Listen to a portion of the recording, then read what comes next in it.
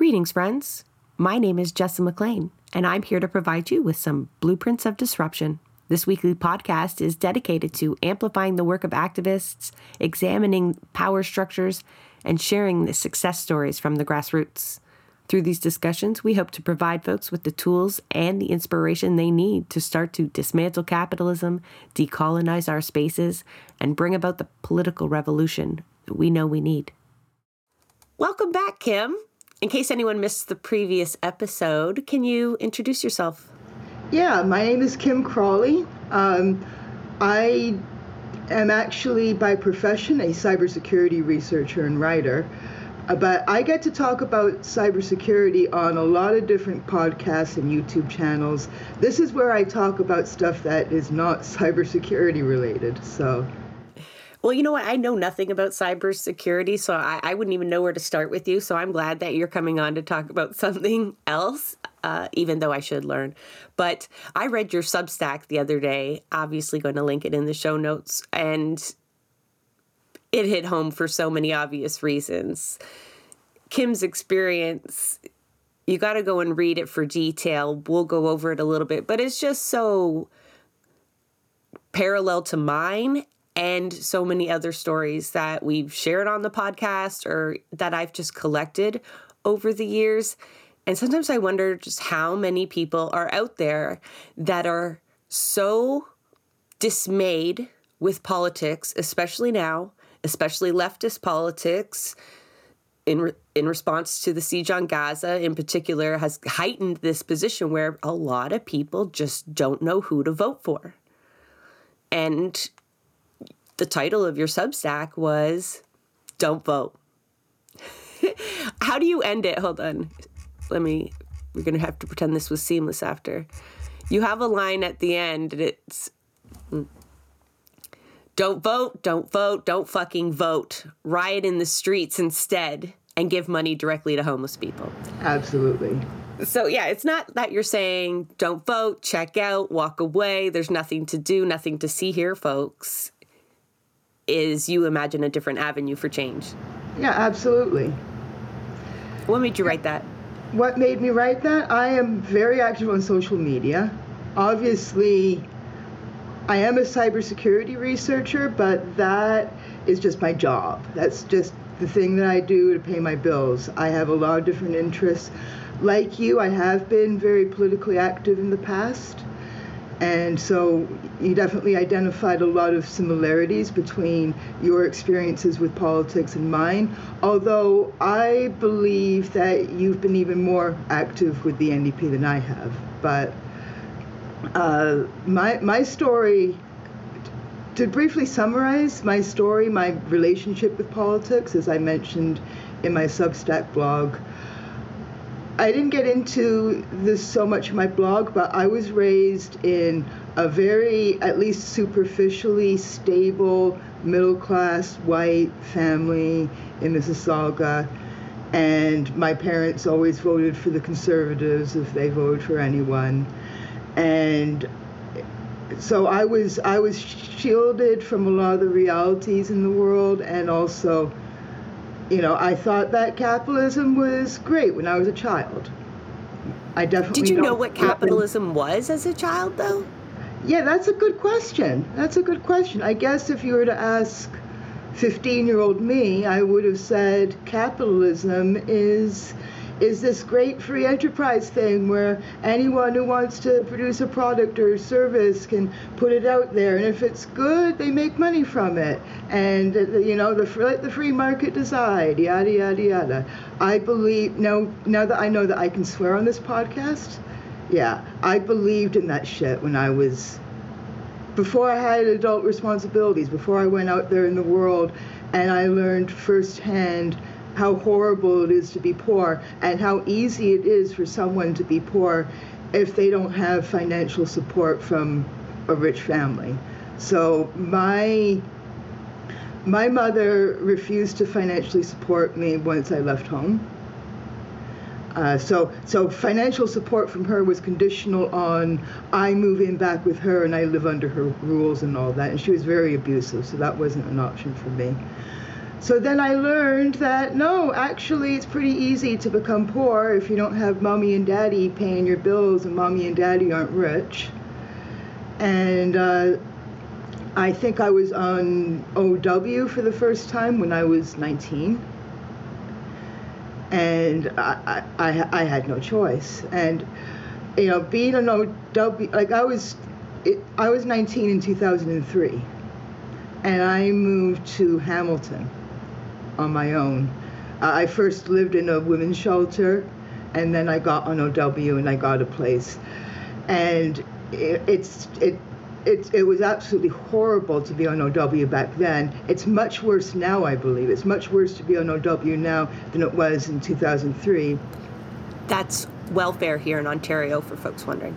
Yeah, that's the non-disability welfare program. Yeah, Ontario Works is the lovely name that they've given it, but, you know, folks understand welfare. I found a room, a private room, so it wasn't like exactly a room in a person's house. It was more like a one-room apartment with a toilet in downtown Hamilton, and the rent there, this was 2003, you must understand that context, was $350 a month. And I think OW at the time was $550 something. So I had a tiny bit of money left over after paying my rent. Now, forget about Toronto, like you couldn't even rent a room in someone's house in the middle of nowhere, Ontario, for the amount of money that OW gives you. So you can't even like share a house with roommates on that money. So it is like beyond impossible to survive on. It was close to impossible to survive on OW back in 2003. Now it's way beyond impossible to survive on OW.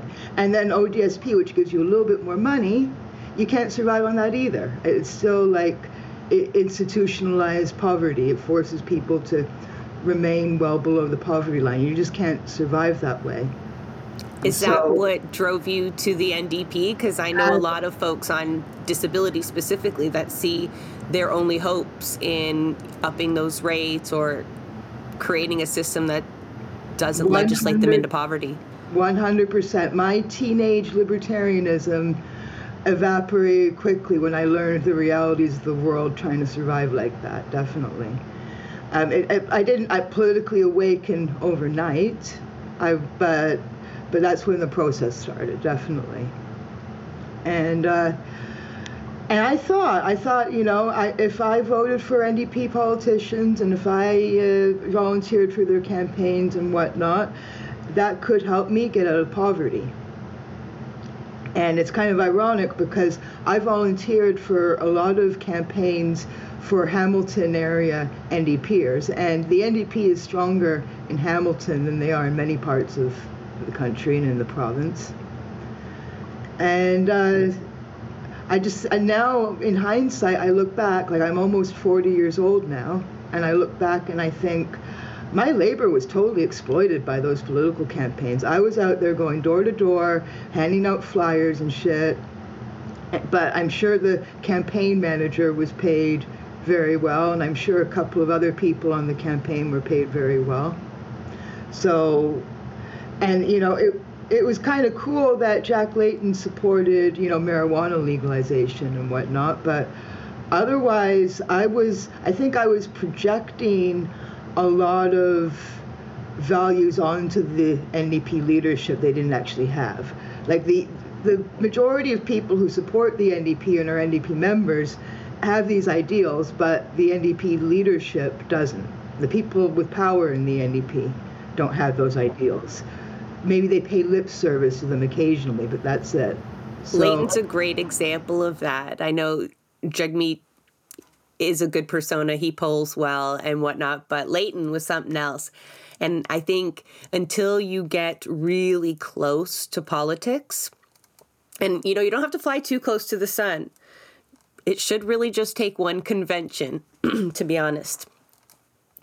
You become so disillusioned, you know, whether that's staffers, members, really, unless you're absorbed into that tight inner circle and that is what you wanted, that real sanitized version of politics, then most of us come floating out in horrible ways. Like burnout is a great way to describe how most people come out of politics. We've heard that from MPPs and folks like us who just kind of wandered in thinking that was by far our best option, even a very hopeful one. And then, I'm of the position now that the NDP is a detriment to the left. We don't have to use that language, but it's a detriment to achieving meaningful equality. Absolutely. Actual freedom, right? And I think so many more people have gotten to this point recently. But, Santiago, you've been disillusioned with the NDP for maybe even a little longer than me, right? I think you probably watched me a little bit still there and was like, okay, well, this isn't going to end well. But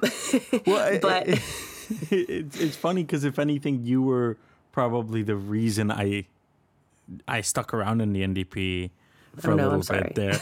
No, it's okay. But for me, there was a certain frustration because I feel like before, like when I was first getting involved in politics, I looked at the NDP and I was like, I don't really see myself represented here.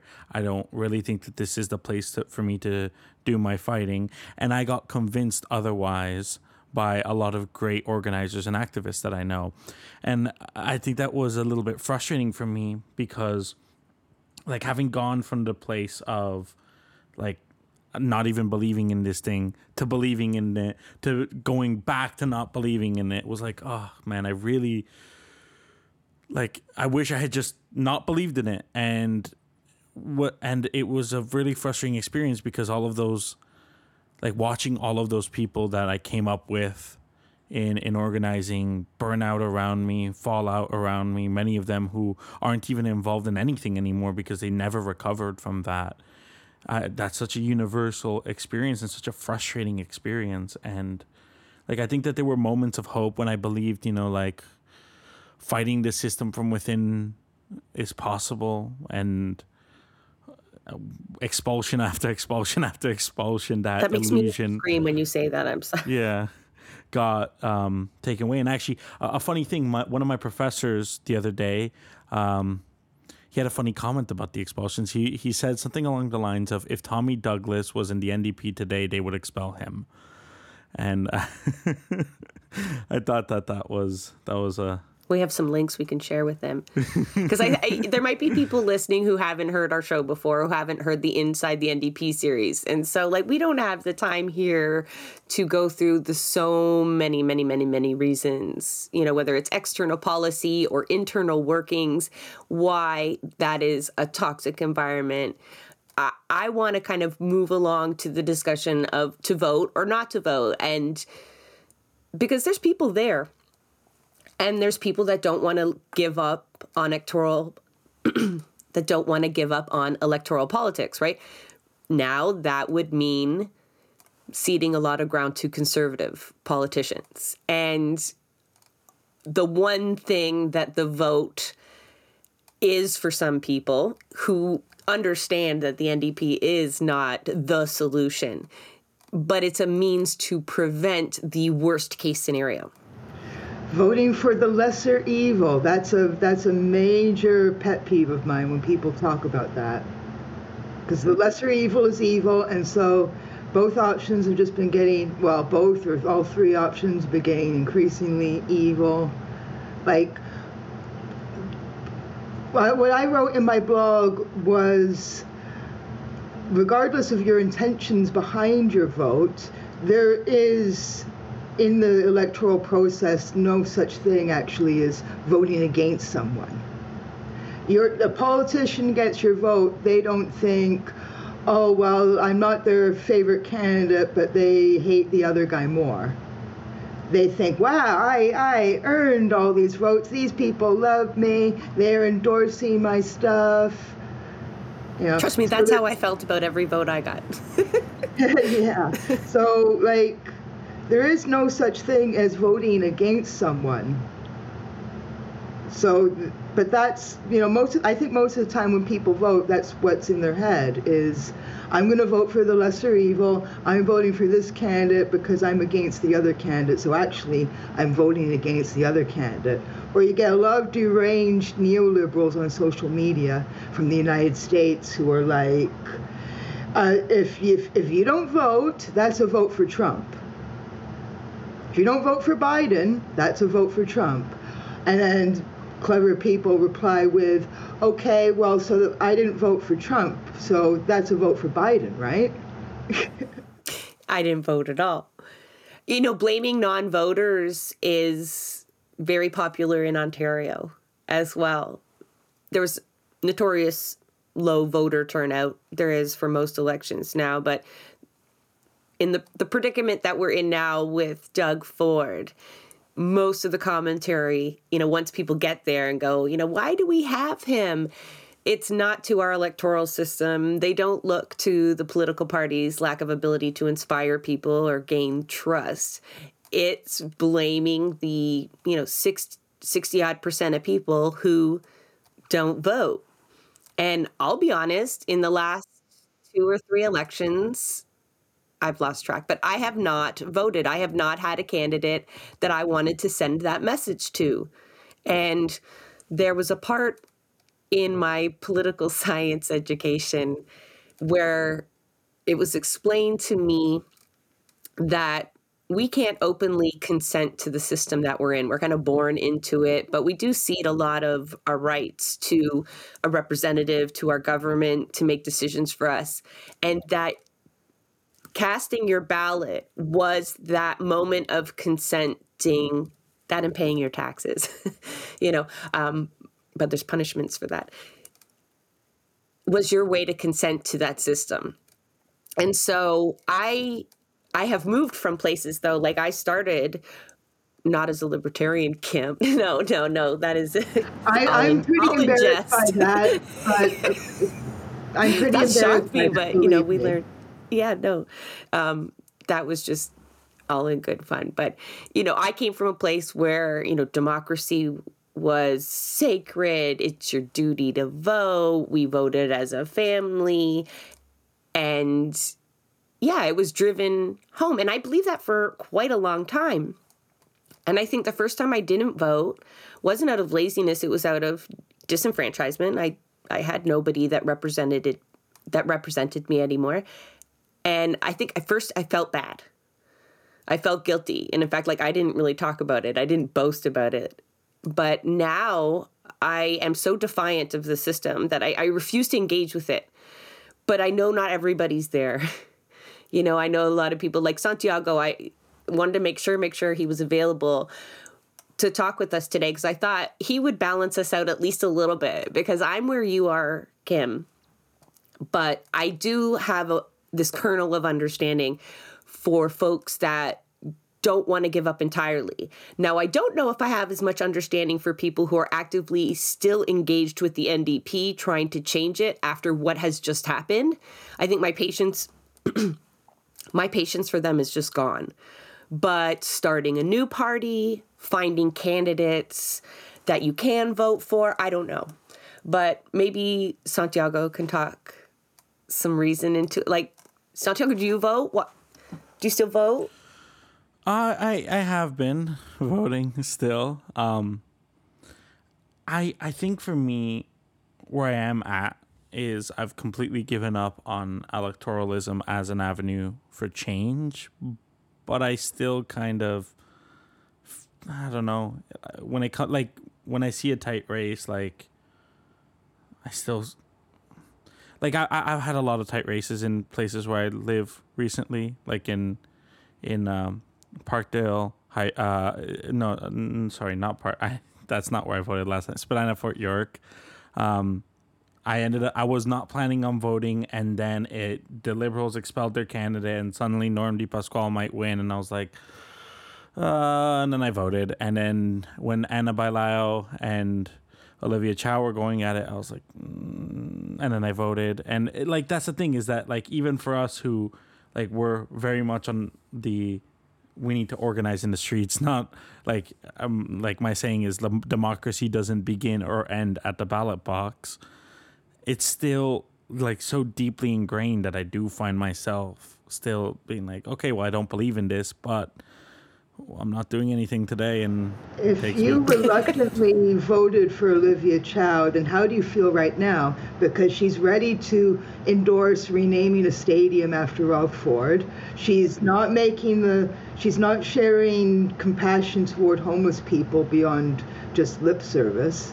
And No, it's disappointment doesn't begin to describe the way I feel about Olivia Chow right now, like the absolute frustration. I think what I was saying at the time was that I believed that Olivia Chow was somebody that, like, if we were to pressure her, maybe we can get her to budge on a few things. That was kind of my logic at the time. Like how Americans would say, vote for Biden, we can push him left. Except something Biden, along those lines. I'm a lot more sympathetic toward people expecting Olivia Chow to be a leftist than Joe Biden.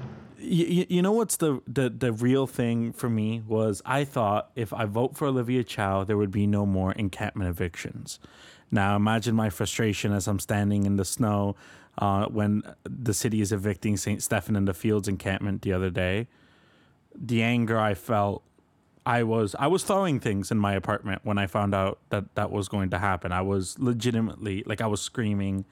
I was more angry than I've been about anything in a very long time because I thought that part was over. I thought that at a bare minimum, they wouldn't go that far as to be evicting encampments at the start of winter. An encampment in front of a church that wants them there. I thought that would be something that Olivia Chow wouldn't do, and I was very mistaken about that. And that was like, the whole there's a meme like man loses little bit of hope that he didn't know he still had. That's how I felt. It took me like a couple of decades to get to where I am now, at least, and. I mean, I attended one NDP convention, which I wrote about in my Substack. It was the Ontario NDP Policy Convention in 2004, and I was only 20 at the time. But I had gotten active enough in the Hamilton East Stony Creek Riding Association that I got a delegate position. So I got to attend as a delegate. And at one point, I was even briefly sitting next to Sid Ryan, who is a well-known labor leader for anyone who doesn't know listening to this. And I didn't go in there thinking that anything was going to happen other than I was going to attend and vote on some policy and stuff. But a bunch of people in the disability rights group and a bunch of people in the Socialist Caucus kept encouraging me to run for a junior position in the executive.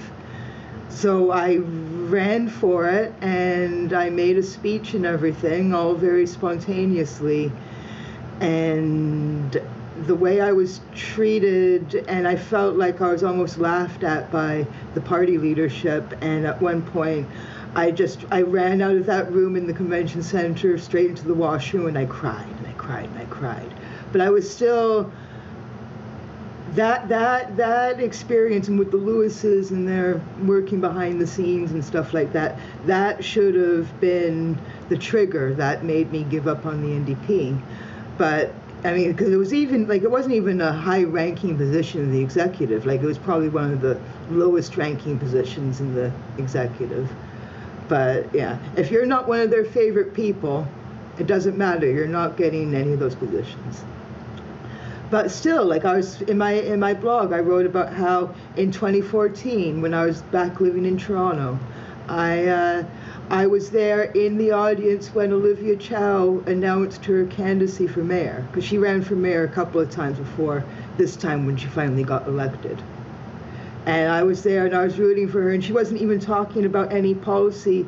I was poor up until about 2016, and in 2016, 2017 is when my career took off. And interestingly enough, since leaving poverty, I've just gotten farther and farther left. Like You've bucked the trend. Yeah, like being basically not worrying about how my bills are going to get paid and living well has not de-radicalized me. In some ways, some of my experiences have radicalized me further, being, superficially middle class.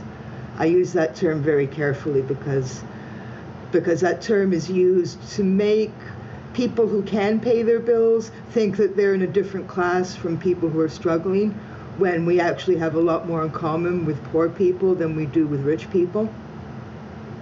So it's you lose class consciousness if you take the term middle class seriously. But superficially, yes, I'm middle class, I guess. But that experience actually radicalized me further, because I thought about all the really shitty service jobs I did in my teens and my 20s, and how hard I worked, and how extremely little I got paid. And then I think now I write a blog post for a tech company and I get paid like $800 for it.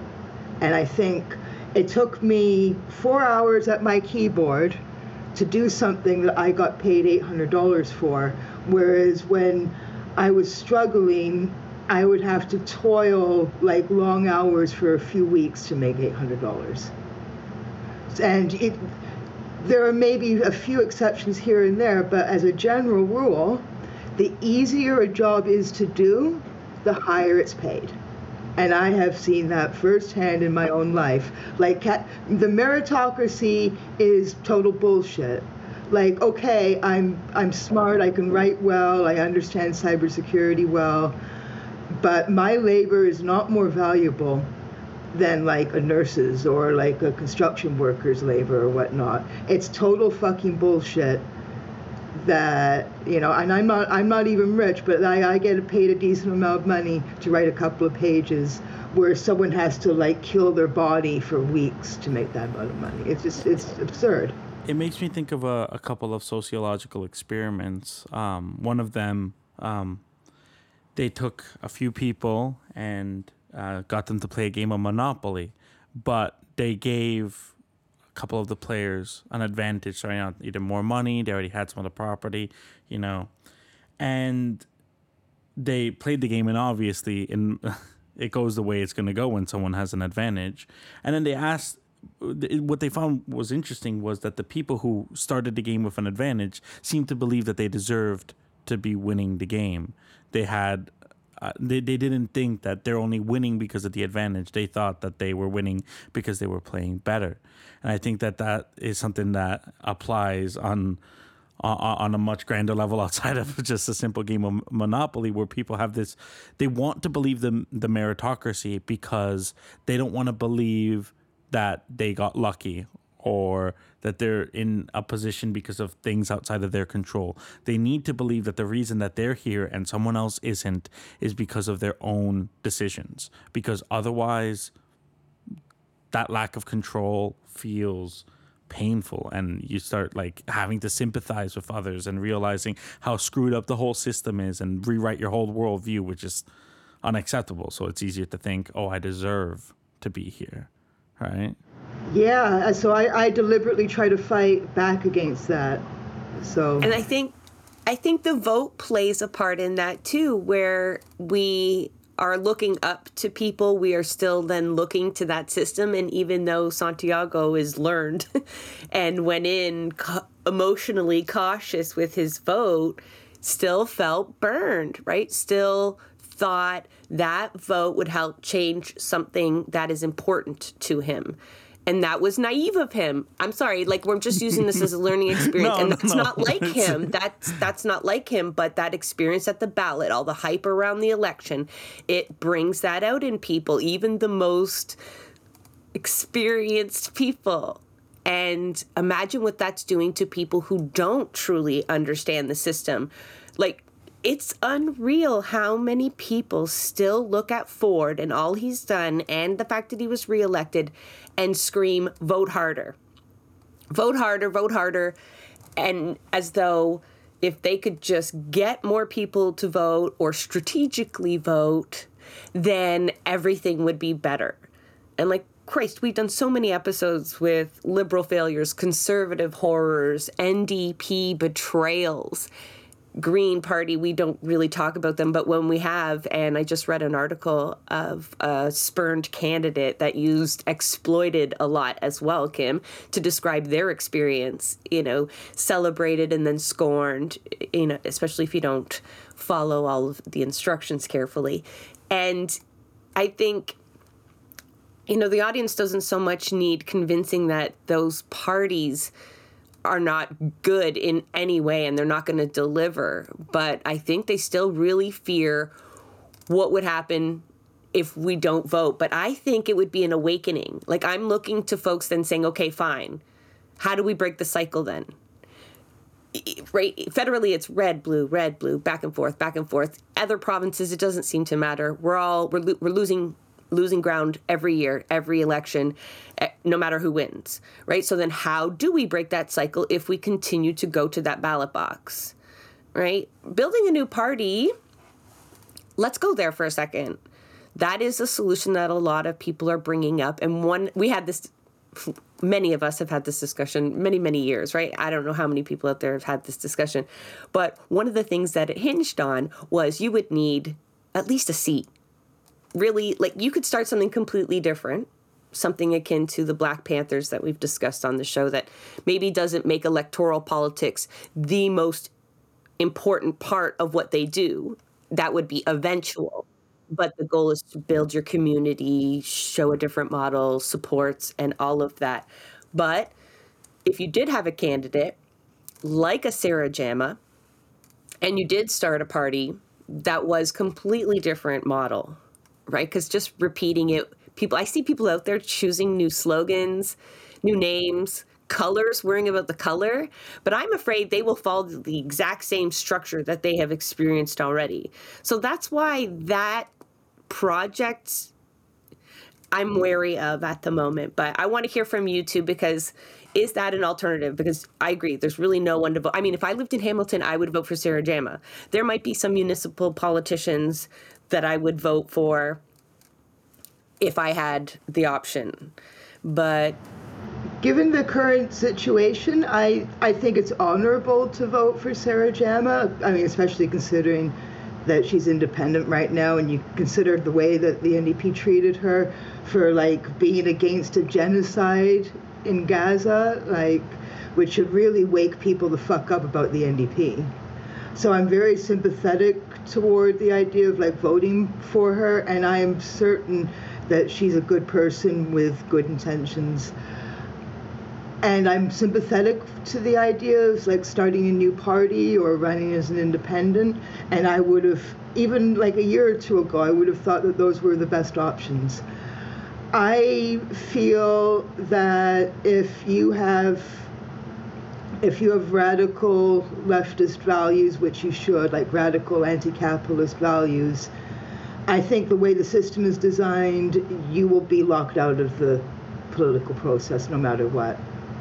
Because in our current, as long as capitalism exists, you need a lot of money to run for political office. And that money has to be coming from someone and somewhere. And of course, who has that's what's fucked up about capitalism. Who has the lion's share of the money? The people on the side of evil and concentrating wealth to fewer and fewer people. So you'd have to overcome. There's definitely a correlation between how much money you have to spend on your campaign and your odds of success at the ballot, and that's incredibly difficult to overcome. And then some politicians do somewhat work around the system when it comes to fundraising, like Bernie Sanders in the United States. A lot of his funds came from individual, normal proletariat contributing to his campaign. He didn't get as many corporate donations as his competition. But holy shit, was Bernie Sanders. I mean, we can't vote. We were never in a position to vote for him because we're in Canada, but I know we were all watching him very closely. Was he ever a crushing letdown? At times on the campaign trail, he said all the right things. And, like, I'm crushed just by seeing people like him and AOC and whatnot attend all these, and NDPers attend all these events maskless.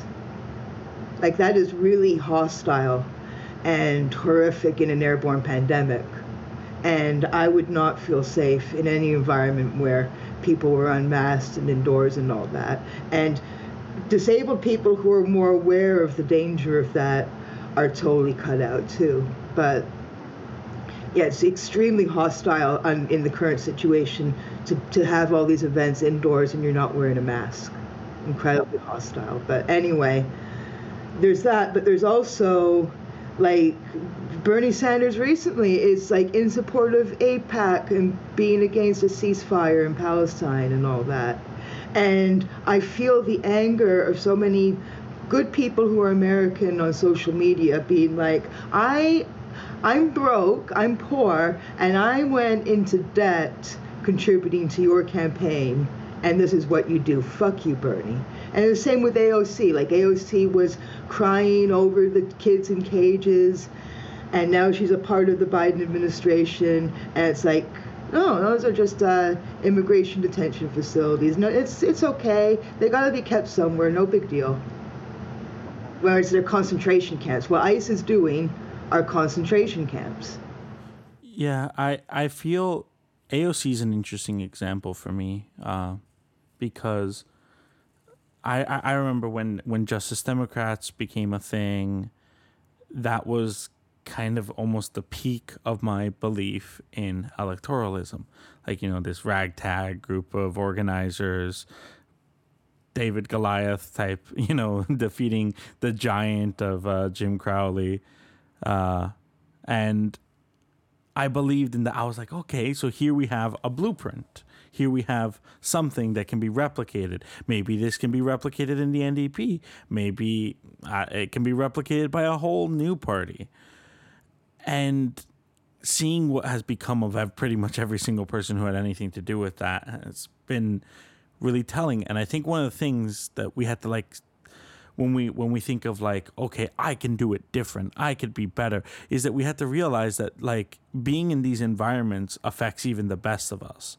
Like, this idea that we are so strong to as to not be movable by our environment. Like, we're informed so much by our environment. And so if we got into those positions of power and we're facing all of these moral conundrums where, you know, we're being told, hey, sell out all of your values and we will give you the tiniest of crumbs. What does it do to us to sell out our values? So, and I think that that's particularly important when we talk about, you know, the Canadian electoral system, because it's that much worse. It's that much more undemocratic. We don't live in a democracy. So the idea of creating a party to run in a fake democracy that does not function as anything even resembling a democracy, like, we have to ask ourselves, is that really the best thing that for us to do in this moment when the stakes are so high? Is that where we should be putting our energy? Because we're just going to burn out that way. But the one thing that really complicates the question for me of, like, electoralism, like whether or not, is when I look at Latin America, because there's been electoral victories recently, and those electoral victories have led to real change. And so I look at that and I am like, I don't know. It took decades and different movements, but I don't know. I don't know if such a thing can be replicated here. I don't know if that's even what we should be trying to do, but it definitely does confuse me a little bit. I don't have the answer for that. You would be a lot more familiar with the political processes in Latin America than I would be. My feeling, based on my limited knowledge, is there's something about Anglo-American empire that is so rotten to its core that what is possible, you know, in Colombia or Chile, for instance, is just not possible here. Like, yeah, I would agree with that. Yeah, we've come to that conclusion, and in South America as well, we see losses as well. So the systems that they're using, although have delivered victories, they're the same systems that allow them to be taken away seemingly legally. Sometimes it's obviously not, and that doesn't seem to matter to anybody. But yeah, I think there is a better understanding of how those systems work that's needed. But, there'll be people out there, and Bernie Sanders is a great example, AOC as well, on how one could overcome the funding. There's been incredible kind of crowdfunding, grassroots level, small donation ability when you inspire people with these great orators that promise the world and don't deliver. And so that could be surmountable. And you could find people like Sarah Jama who are willing to be censored and fight back and just remain principled no matter what. Even if it does exclude them from the system, sometimes going through that system at least demonstrates its illegitimacy. I think people are starting to see that's not a very democratic process at all, considering what happened to her. But it's that factor of burnout, wasted energy, those funds that you could raise for a new party. What else could you actually be doing with those same monies if you're not buying ads and leaflets? Well, you might need leaflets. Every revolution needs leaflets.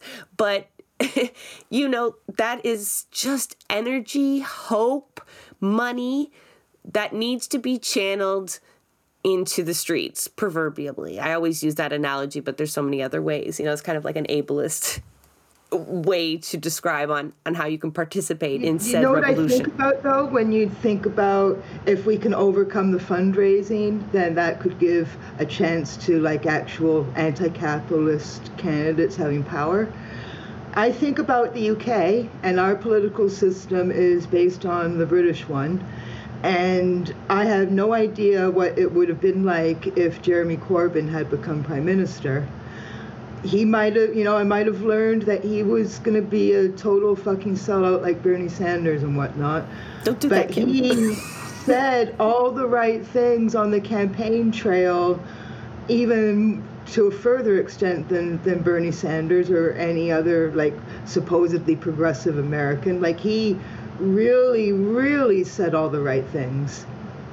And he never became Prime Minister, and the way, the two-way tactics in the UK that they use to keep him away from power is, one, the media in the UK, as you probably know, being a journalism student, Santiago, the media in the UK is even more fucked up than it is in Canada and the US. The British media is evil beyond any evil anywhere in the world, probably. So the British media kind of conspired to get this idea out that because Jeremy Corbyn supports the rights of Palestinians, he's an anti-Semite. And that, every British... Where have we heard that before? Yeah, and those smears didn't work for Bernie Sanders because he's Jewish, but every British media outlet did that with Jeremy Corbyn. He's an anti-Semite. Jeremy Corbyn hates Jews. And it became the mainstream belief in the UK that Jeremy Corbyn is an anti-Semite.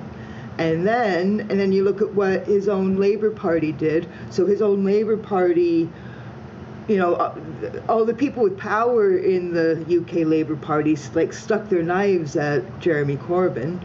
And they replaced him with this man named Keir Starmer, who is a total neoliberal piece of shit. Yeah, the Labour Party's gone back to what it used to be. Yeah, and it's so ironic because the Labour Party, it's the Labour Party, this, just like the NDP, the origins were supposed to be, radical labor unions and shit. And it's just, so for the possibility that Corbyn actually would have been an anti-capitalist and anti-imperialist in office, it seems that in the English-speaking world, he came the closest to having a lot of power, and even then, the system will fight you. So yeah. I think just looking at the Corbyn situation, I'm sure Jama has a pure heart and the greatest intentions, but if she doesn't change to become totally a sellout like AOC, then the system will do the same thing to her. Either become a sellout or we spit on you and throw you out like Corbyn. I think one interesting thing when we talk about people like Sarah Jama, because, all right, I know the theme of this is to vote or not to vote, right? But I think an equally important question is to run or not to run, you know? And in the case of Sarah Jama, one thing that, like Jess and I were saying at the time was, here you have somebody who likely is more effective when they're in their community, fighting in their community, than they would be sitting as a backbencher and not being allowed to really say anything in Parliament, right?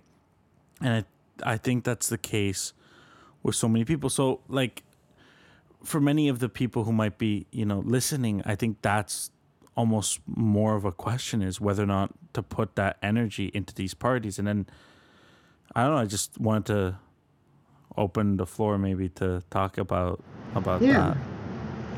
Yeah, like, it's like donating money to the United Way is a waste of money. You should donate your money directly to a food bank and a soup kitchen, for instance. And even then, there's probably more direct ways of mutual aid that are more ideal, but it's even better to hand a $100 bill to a homeless person. But to run or not to run, I don't know if there's like a 2-week period that goes by where someone does not approach me with some form of that question.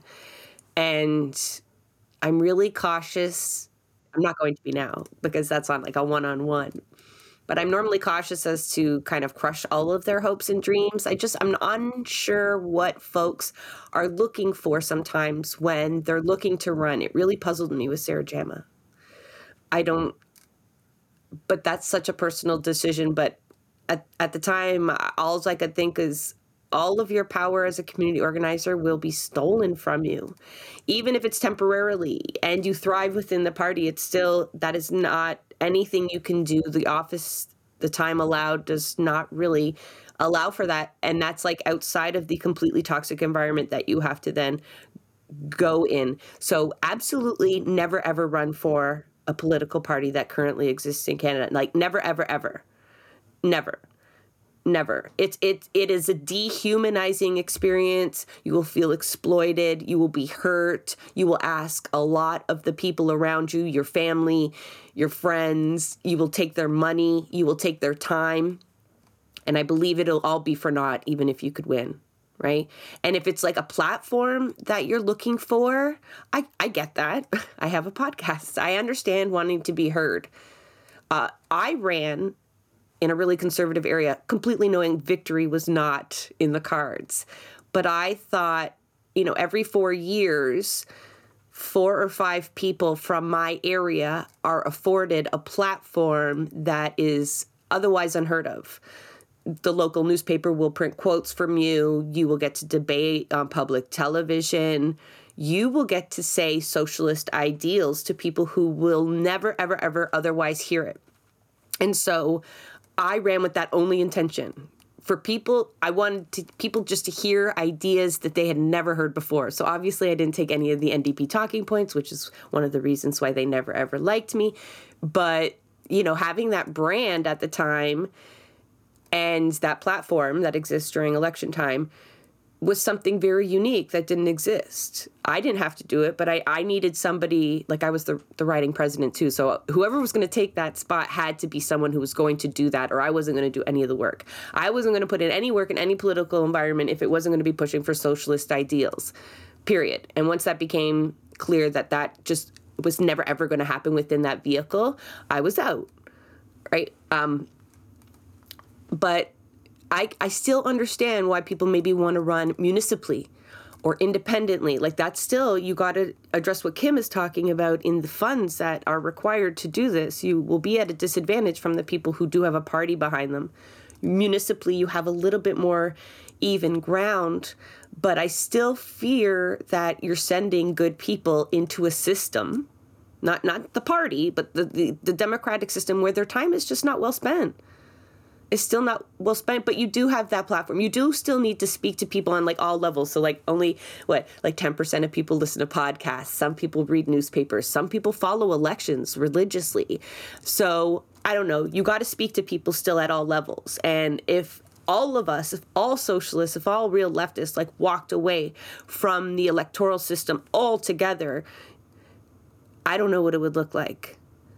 And so when people are talking politics, when people are trying to see what the full spectrum of Canadian politics are, and like then we're not there at all, that worries me too, even though I know the work in other places is more important, right? Building from the ground up, building people's political understanding when they're not required to vote, just when it's natural and organic, right? When it's not like this high pressure sales tactic of I'm better because of these reasons. Boom, boom, boom. I have 5 bullet points to sell you on my leaflet, or 30-second answer in a debate, right? Like you build these organizations that we talk about every week here on Blueprints. But in the meantime, what is it going to look like if we all abandon ship, like all of us?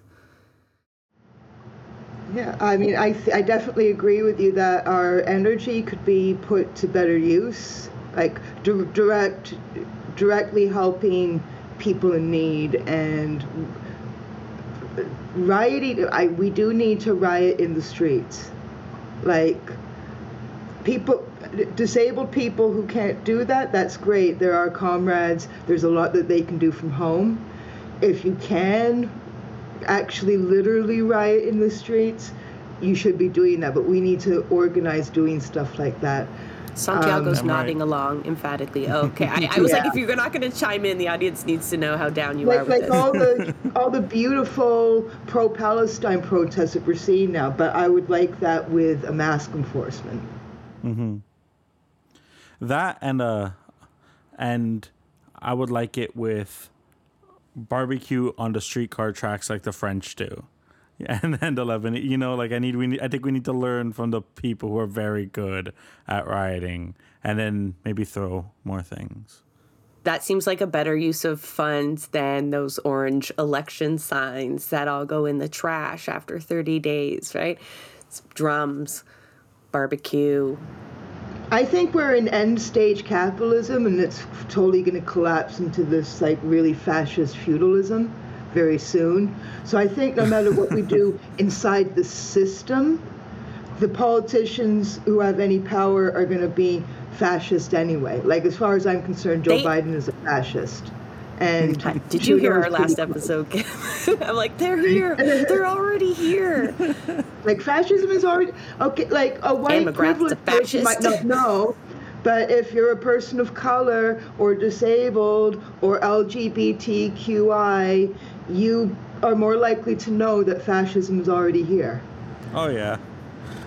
So I think, and our planet is becoming completely uninhabitable. So we got to like take more radical measures, definitely. And yeah. Well, I love like the meme that you include at the top of your Substack, and I was kind of going to throw that back at Santiago, but I didn't want to pile on at the time. But how's that voting working out for you? How many generations do we have to do this? So smart.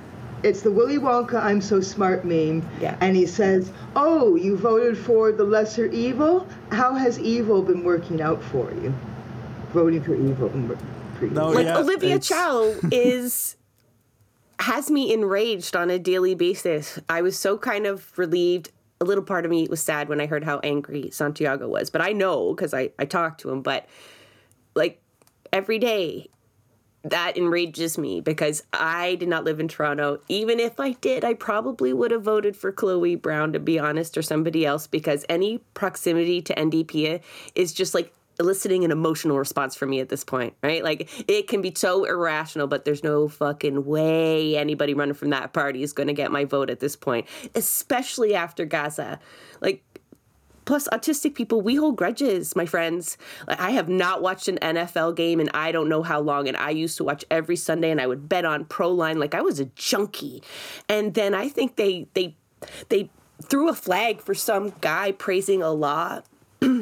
after a touchdown when all they do is pray after every other touchdown. And I was like, I'm out. This is a racist organization. Like, it was before Kaepernick and everything. And there's no way I could bring myself to vote for anything that I see. I just can't. Even if I understand the consequences are forwards, because I feel like although people, when Olivia won or when she was running, had like that, we can work with her, but even if we can, it doesn't matter. We can't stop organizing. And for some people, that was true. This is not a call out for Desmond Cole. But some people did not. Like, people who rallied behind her and got her in power have not held her feet to the fire publicly. But they would have if it was Anna Bilow doing this. There would be riots outside of her office. It would be unreal, especially if she had led us to believe that she would not do this. If you didn't vote for this. But we don't. We're soft on them. We still have people in BC who are experiencing like insane wait times, and they are still kind of working the NDP campaign trails after what they do to Indigenous land defenders, their response to COVID, their response to wildfires, and they're still going out and knocking on doors. Why? I can tell you one of my theories about this is from my own social media experiences. I spend more time doom scrolling than I spend actually doing my job. So good thing you're your own boss. I remember there was an acclaimed, celebrated scientist who used to be active on Twitter, and now she's active on Blue Sky. Her name is Katie Mack, and she did a post recently that inferred that people look to her as being a COVID leader as well, even though her profession is she's an astrophysicist. A COVID leader, not like a mass spreader, but someone who educates us. Yeah. Most of what she says about COVID on social media is pretty good. Most of it. She once did a post a couple of weeks ago where she inferred that if we had enough HEPA filters or CR boxes, those are ways to filter the air for listeners who don't know, or ventilation, then it would be safe to dine in restaurants indoors. And I know that we should be cleaning our indoor air and we should be improving ventilation. That is extremely important. But it doesn't make dining indoors in restaurants safe or sufficiently safe, because if someone is actively infectious with COVID and they're in the restaurant table across from you or next to you, the air filters, and I've got lots in my home, or the ventilation does not remove that COVID from the air immediately. The best air filtering, HEPA, MERV 13 filters, ventilation, will hopefully remove COVID from the air after 20 minutes. And people get infected with COVID outside, so outside has the best possible ventilation. So that means that ventilation alone is not a solution, but it can be a good measure anyway. So anyway, she was inferring that I was correcting her because people look up to her because she's like prominent scientist and lady scientist, and oh wow, we adore you, we worship you, we're your fan.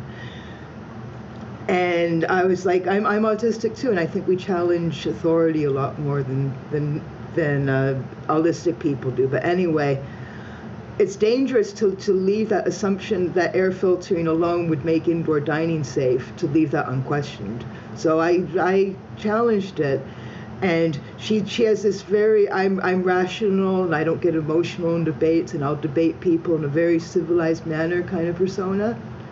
But all kinds of people, supposedly COVID cautious people, were like, oh, don't worry about what Kim is saying, Katie. We love you. I think, and I'm not famous or anything, but there are people who are fans of my books, and they message me on social media, and they tell me that they read everything that I write, and they love my books and stuff.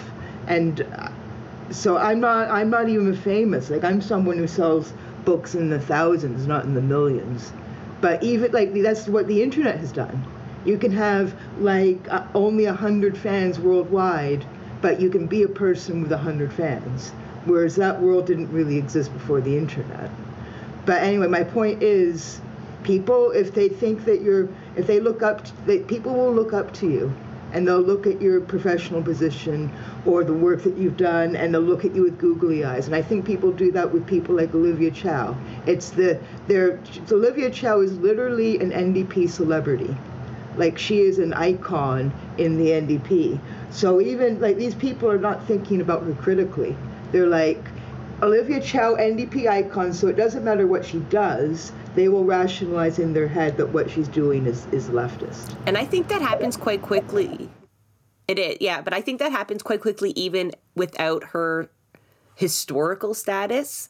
I think we're so starved and tired and wanting heroes that the second anybody gets up and says anything remotely brave or who seems like someone who can just do the work, we put everything into them emotionally and whatnot, and then other people make bigger sacrifices like their work. Never, ever, ever worship anyone, and always be a critical thinker. Never be blinded by someone's celebrity or their status or the work that they've done. Everyone, myself included, should be subject to constructive criticism and skepticism. Agreed. So as we're coming to the end here, I had a thought about the whole voting thing, that as much as I am working on it constantly, I crafted a scenario that kind of created an issue for me, and I kind of want to maybe share with you guys, because maybe I need to like not be buying it. But I was like, okay, living in Parkdale right now, a candidate who's run in Parkdale several times now is Paul Taylor, somebody who I quite like as a person, through their work with Food Share Toronto. And I was thinking, what do I do if Paul Taylor runs again? Do I vote for Paul Taylor? Do I still here's someone who I like? And I was like, I think I probably would. And it's like, is that just, I don't know, is that just the Okay. I wanted to maybe share that and get thoughts. If your support of him is based on his actions, then I find that sympathetic, definitely. So as long as your support for him is based on his actions and not, oh, I'm such a fan of yours, and you got to analyze your thoughts and feelings and figure out, do I support you because I'm a fan of yours, or is this objectively based on the things that you've done? That's a tough. Okay, municipally, no problem. No problem. Yeah, sure. Like you said, it takes you a day. It would likely be NDP. Please don't put your emotional anything into it, though, right? Like, yes, good person. You want to go in there? You want to go in the ring? I think you're going to lose. I think you're going to get hurt. But I will send you in if that's your dream. Like, I'm not going to hold you back. And still, though, if it were under the NDP, because this is how I felt about Sarah, right? I don't live in Hamilton, so I didn't have to make this choice. But I thought, well, same thing. I would not do this. And you have information where you should know better, so I'm assuming you want to go in and burn it down. You want to go try? I'll let you go try. You're a big boy, big person. You can make that decision. If you are asking me to let you try to go in there, okay, you're a good person. I will give you that. But I won't think that my ODSP will go up. I'm not on ODSP. I'm just using this as an example, and I shouldn't even have added the disclaimer, but let's try that again. I don't think there'll be substantial change in any system because you're there. I don't think my material well-being will improve in any way. But I'm on your side. I think you know who the clear enemies are. And I think in a way, Sarah did burn it down a little bit in a way that she couldn't have if she didn't get inside. People fled. People have been given many reasons to flee before. Federally, they've betrayed us so many times. We've all got so many stories like Kim, my own, many, many candidates have told stories like this. Everyone has been in a riding that has reasons to just walk away from this party. But they did it after this. Right, this was high profile. It was on an important issue. It was someone that people believed in. And so she did kind of. So I'm going to tell myself that is why she went in. And so she did do something good, but that was stressful. But yes, so to your question, Santiago, I think there are exceptions where I don't think I'm betraying my position on electoral politics by voting. And I guess in a way I'm probably consenting to the system. But if there were people like that I thought had good intentions, I don't think I'm losing too much of myself in that. It's not like buying a SodaStream machine or something during a boycott. Also, just want to throw out a disclaimer, just because, we don't have a lot of time left. Can't go into details, but I've been in the Green Party. The Green Party is identical. Every single issue that you have ever run into in the NDP is literally identical in the Green Party, which just makes it that much more frustrating because they're not even getting as many votes. Just want to throw that out there to the audience. So after this, I'm not sure if any of us are going to vote. I don't know if any of you are going to vote. It's not really to sway folks either way, but just it's a discussion worth having because a lot of people are there, man. A lot of people are there. It angers me so much that so many people assume that if you don't vote, it's because you're disinterested or you're lazy or you don't give a fuck. But for the most part, I now believe that voting it exists to make people think that they have influence over the system when they don't. Like, I was so shocked to learn as a child that politicians are supposed to be public servants.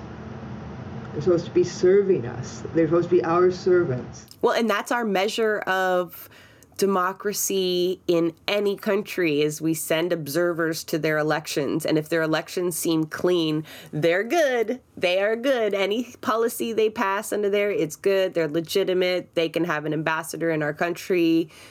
That's it, right? That is a democracy, making sure you count the votes clearly and fairly. Done. So, yeah, all these people living under the illusion that because they get to go to that box, that there is a democracy underneath them.